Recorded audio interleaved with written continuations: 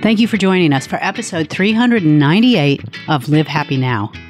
It's a brand new year and we're all thinking about creating new habits, so why not make yours a fun one? I'm your host, Paula Phelps, and this week I'm talking with Mike Rucker, an esteemed organizational psychologist whose new book, The Fun Habit, looks at how the pursuit of joy and wonder can change your life.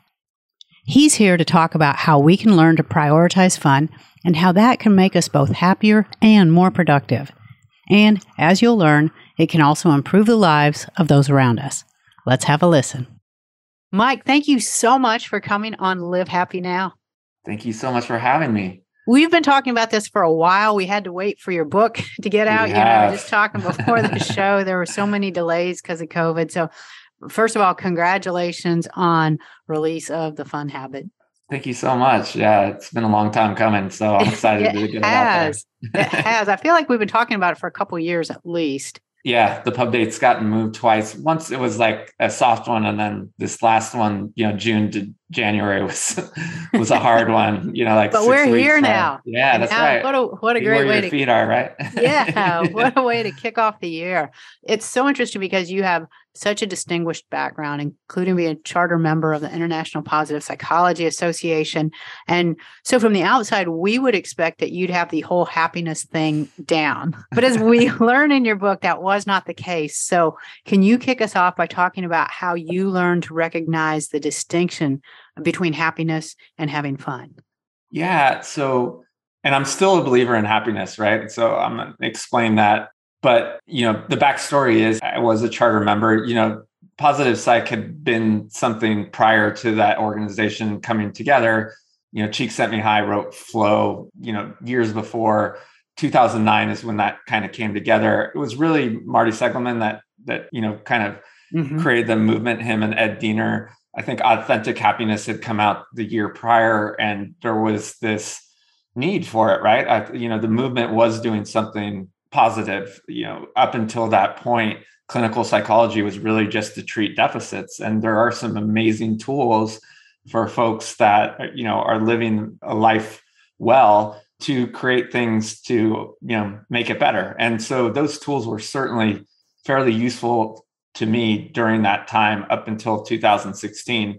I still benefit from gratitude journaling. I still keep a mindfulness practice, and I still value happiness. What had gone awry was I had become overly concerned with my own happiness. And so I'll explain that distinction. And that is really when something goes wrong. In my case, it was the death of my younger brother quite suddenly, and just having to process that, all at once.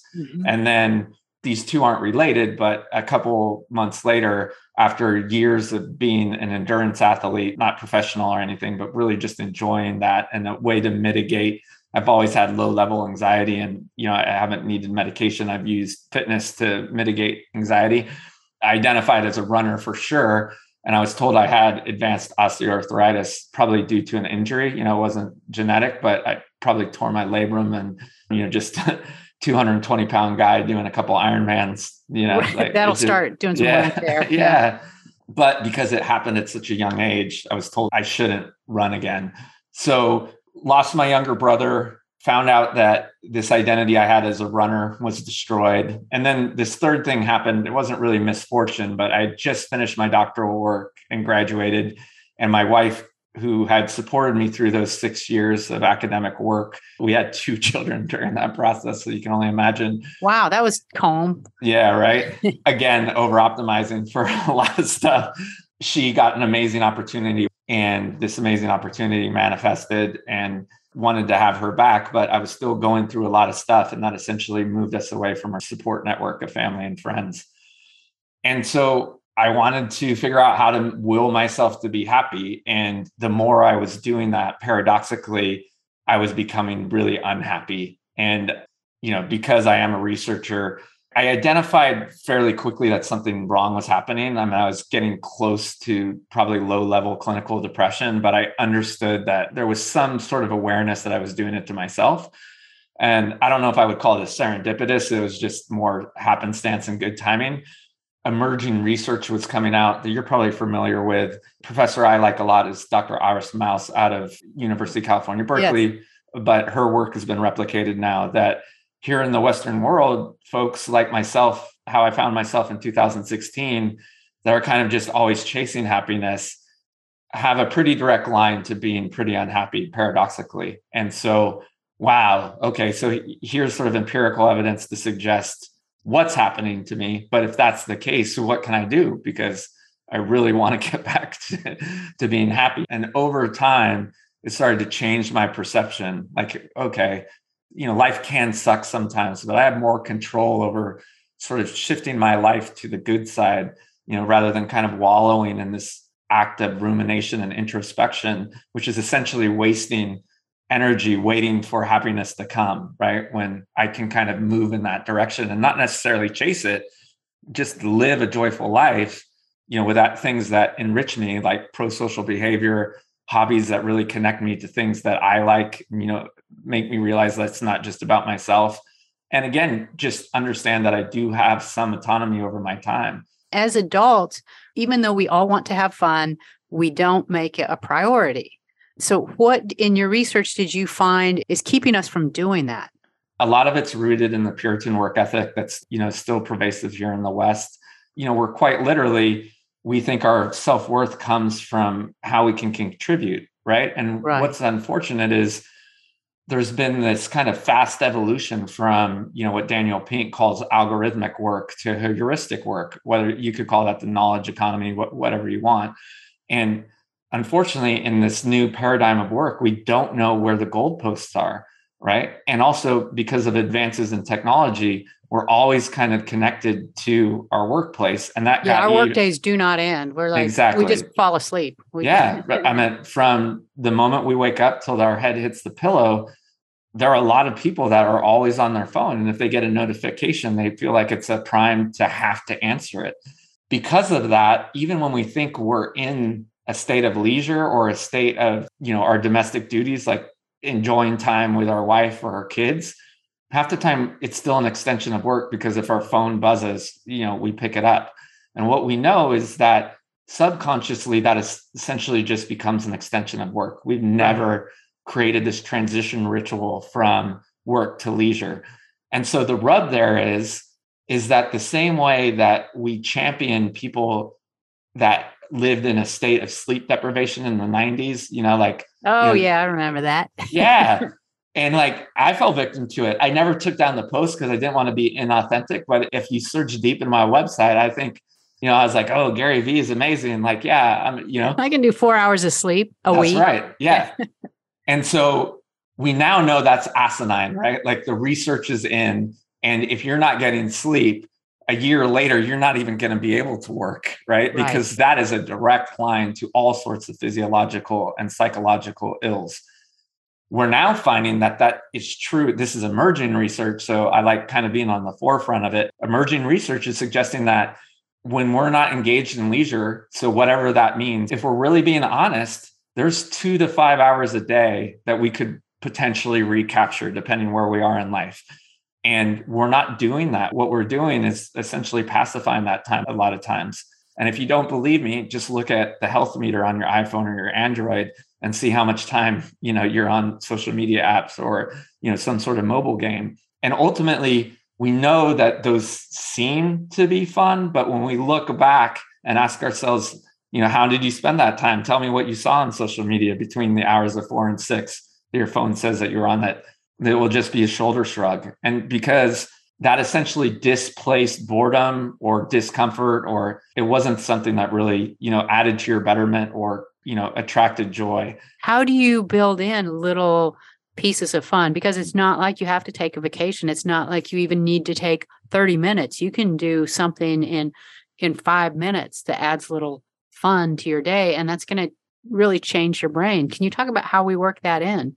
You need to start by creating space. And I know we're going to get into the play model, so we'll discuss how to do that. But I think first you need to look at activities that aren't adding anything to your life, right? In the book, I call them the nothing, this time that's just contributing. Because I think where positivity kind of got off the rails, now we term it toxic positivity, is that everything needs to be additive, right? And so, kind of falling back on my understanding of system design, it's just so hard for us to remove things, right? Because that's just, we inherently think that adding stuff on is always better. Yeah. So we start by figuring out what are those, moments that we can capture back. And so a simple one could essentially just be your lunch hour, right? Like, a lot of us will just kind of hang out, and if we're working in a workspace, we'll just kind of hang out and let that hour pass.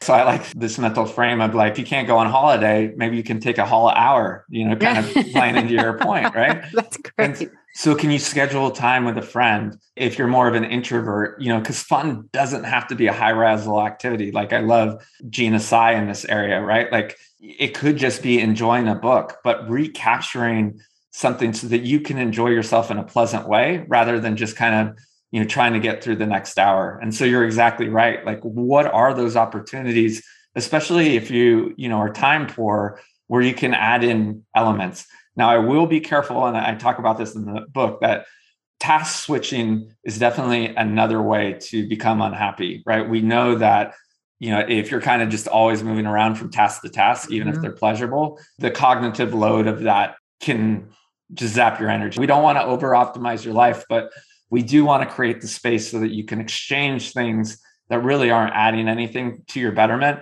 and figure out how you can have more joy in those spaces.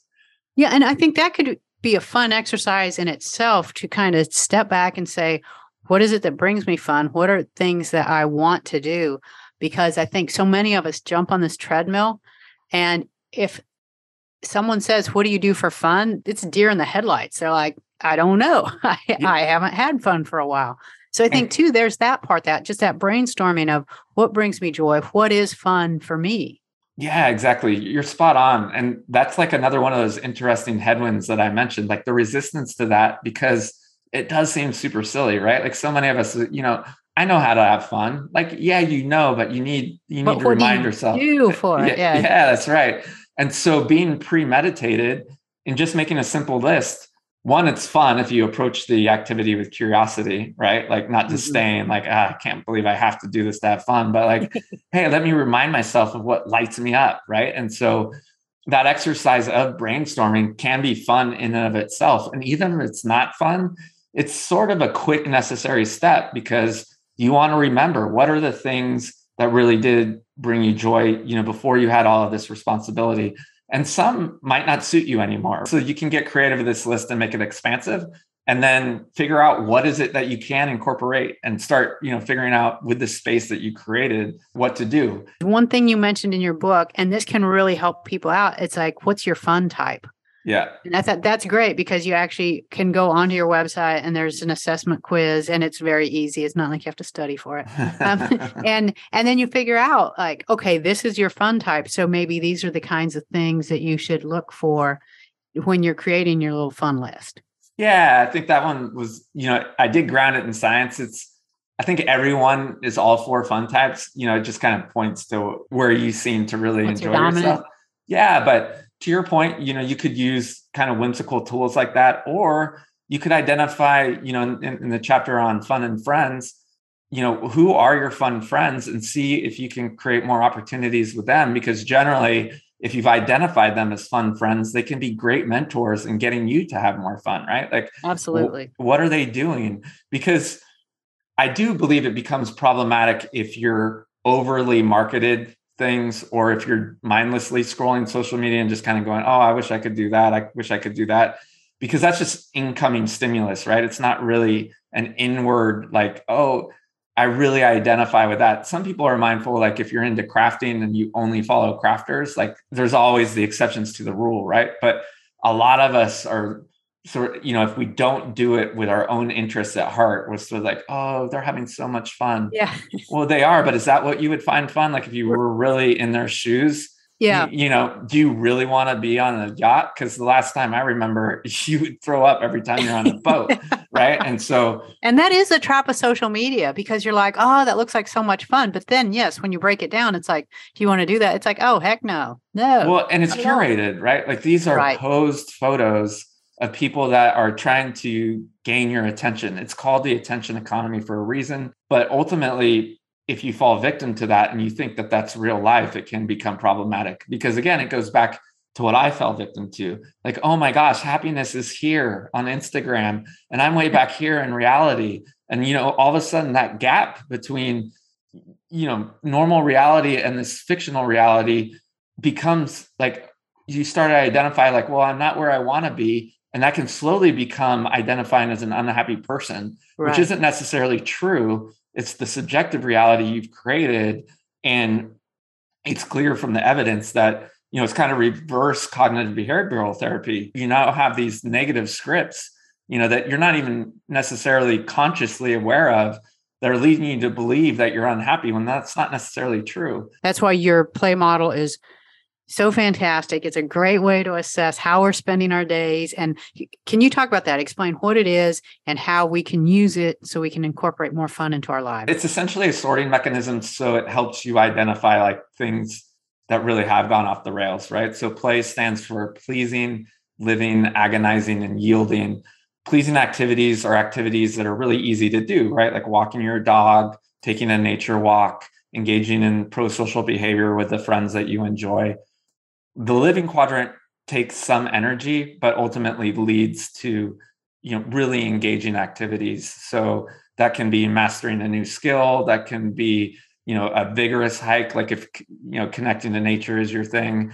That can be a spiritual practice, because mindfulness becomes hard if you, so et cetera, et cetera. But things that you wouldn't necessarily be able to do all the time because they do take some energy. Right. People are now classifying that as type 2 fun. I think that's a playful term for it. That's great. Yeah.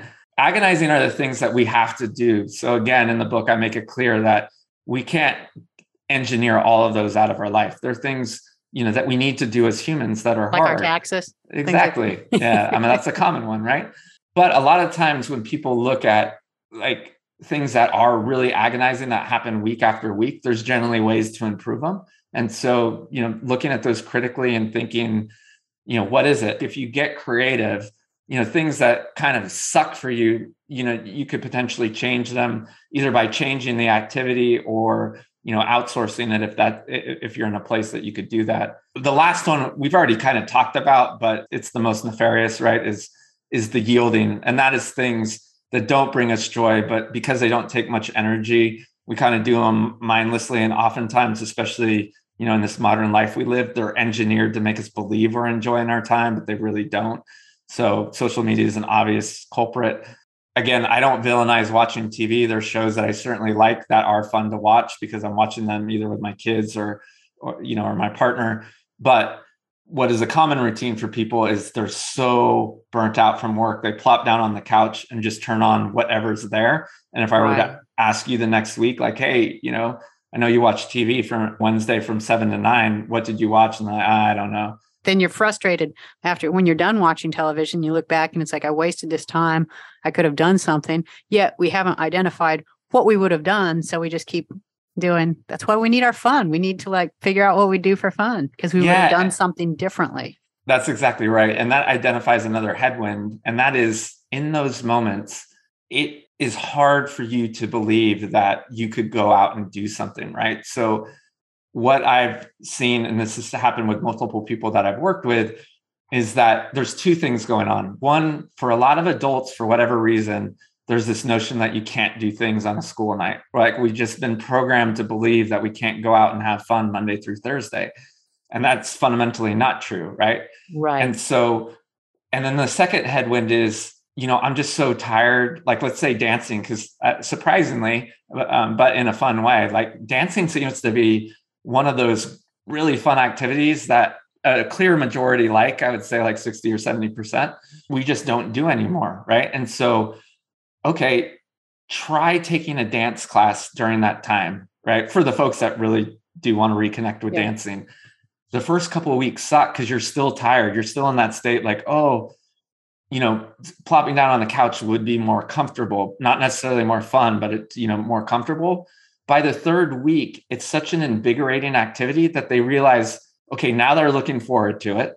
And two, they're a better person when they show up for work. And then three, oftentimes, once you get a taste for that, wait a second, I am a better version of myself. I'm also more productive. Then, it turns into this upward spiral and you start to figure out what are those boundaries. I was good at work. I'm going to stop now and go take time off the table for me. And now it's not just a dance class, it's a comedy club with a friend, and it's, again, all the things start to fall into place. It's just that initial nudge, like how can you break the inertia, Right. of this kind of habituated life that we lead. And you bring up a really good point about our productivity at work. And, a lot of times when we think of having fun, we don't think of it improving our productivity. And if anything, we think, well, it's going to cut into my time and I'm not going to be as productive. So how does it actually make us more productive? So the first is, I always explain this with a simple math equation because I think it really highlights it and it's easy for people to understand. When we're living the best version of ourselves, and this is clear, you can go to Google Scholar and there's plenty of studies that back me up on this. When we're living with vitality and vigor, then we produce more, right? So think that if you're living a life where you're actually capitalizing on your leisure and feeling like you're fulfilled in all areas of your life, that you can produce 2 units of output per hour. So you're working a simple 40-hour work week, but you're, for each one of those, whatever you're doing, creating widgets or making websites or, writing manuscripts, whatever it is, you're creating 2 units of that output. People that are working 60 hours a week, so they think they're working hard, but they're really just busy and aren't, taking time to recharge their batteries, are working a lot longer. And so that might feel good, but each one of those hours are only producing 1 unit of output. So the person in scenario A is producing 80 units of output and living a really fun life, and just kind of happy with how everything is going. The person in scenario B is creating 60 units of output, thinks they're a hard worker, but isn't having fun at all and is on a fast track to burnout. And again, that's not just an assertion, it's been backed out. So that's why I think, again, leisure and fun we're going to start to understand that making sure we protect that is as important as protecting sleep, and again, no one now is telling you not to sleep, right? Like even the most staunch supporters of hustle culture, right? So absolutely.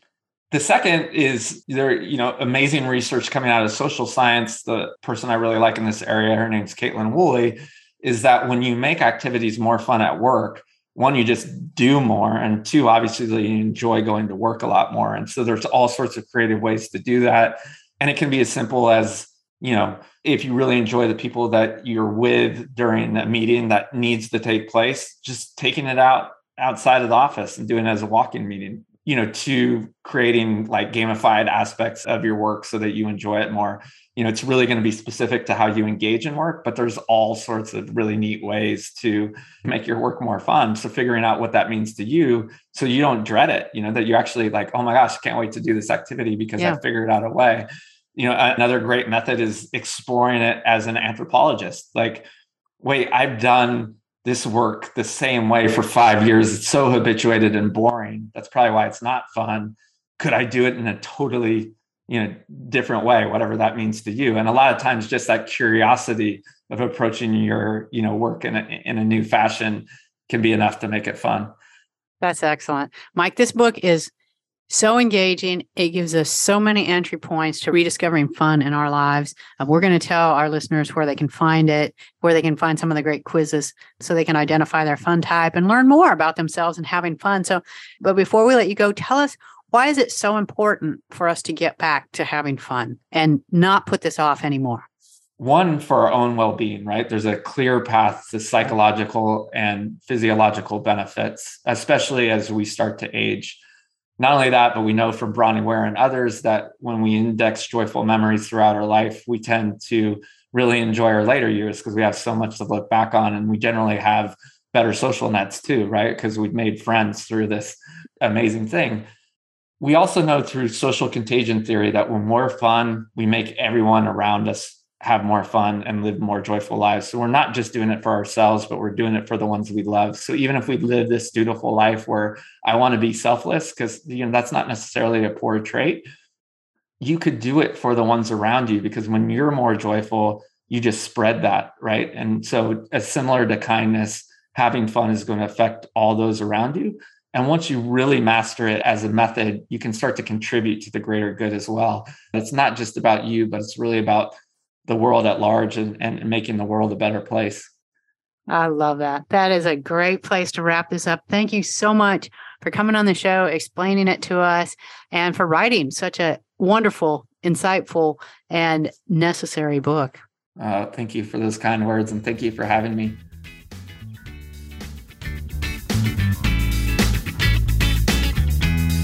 That was Mike Rucker talking about his new book, The Fun Habit: How the Pursuit of Joy and Wonder Can Change Your Life. If you'd like to learn more about Mike and his book or follow him on social media, visit us at livehappy.com and click on the podcast link. That is all we have time for today. We'll meet you back here again next week for an all-new episode. And until then, this is Paula Phelps reminding you to make every day a happy one.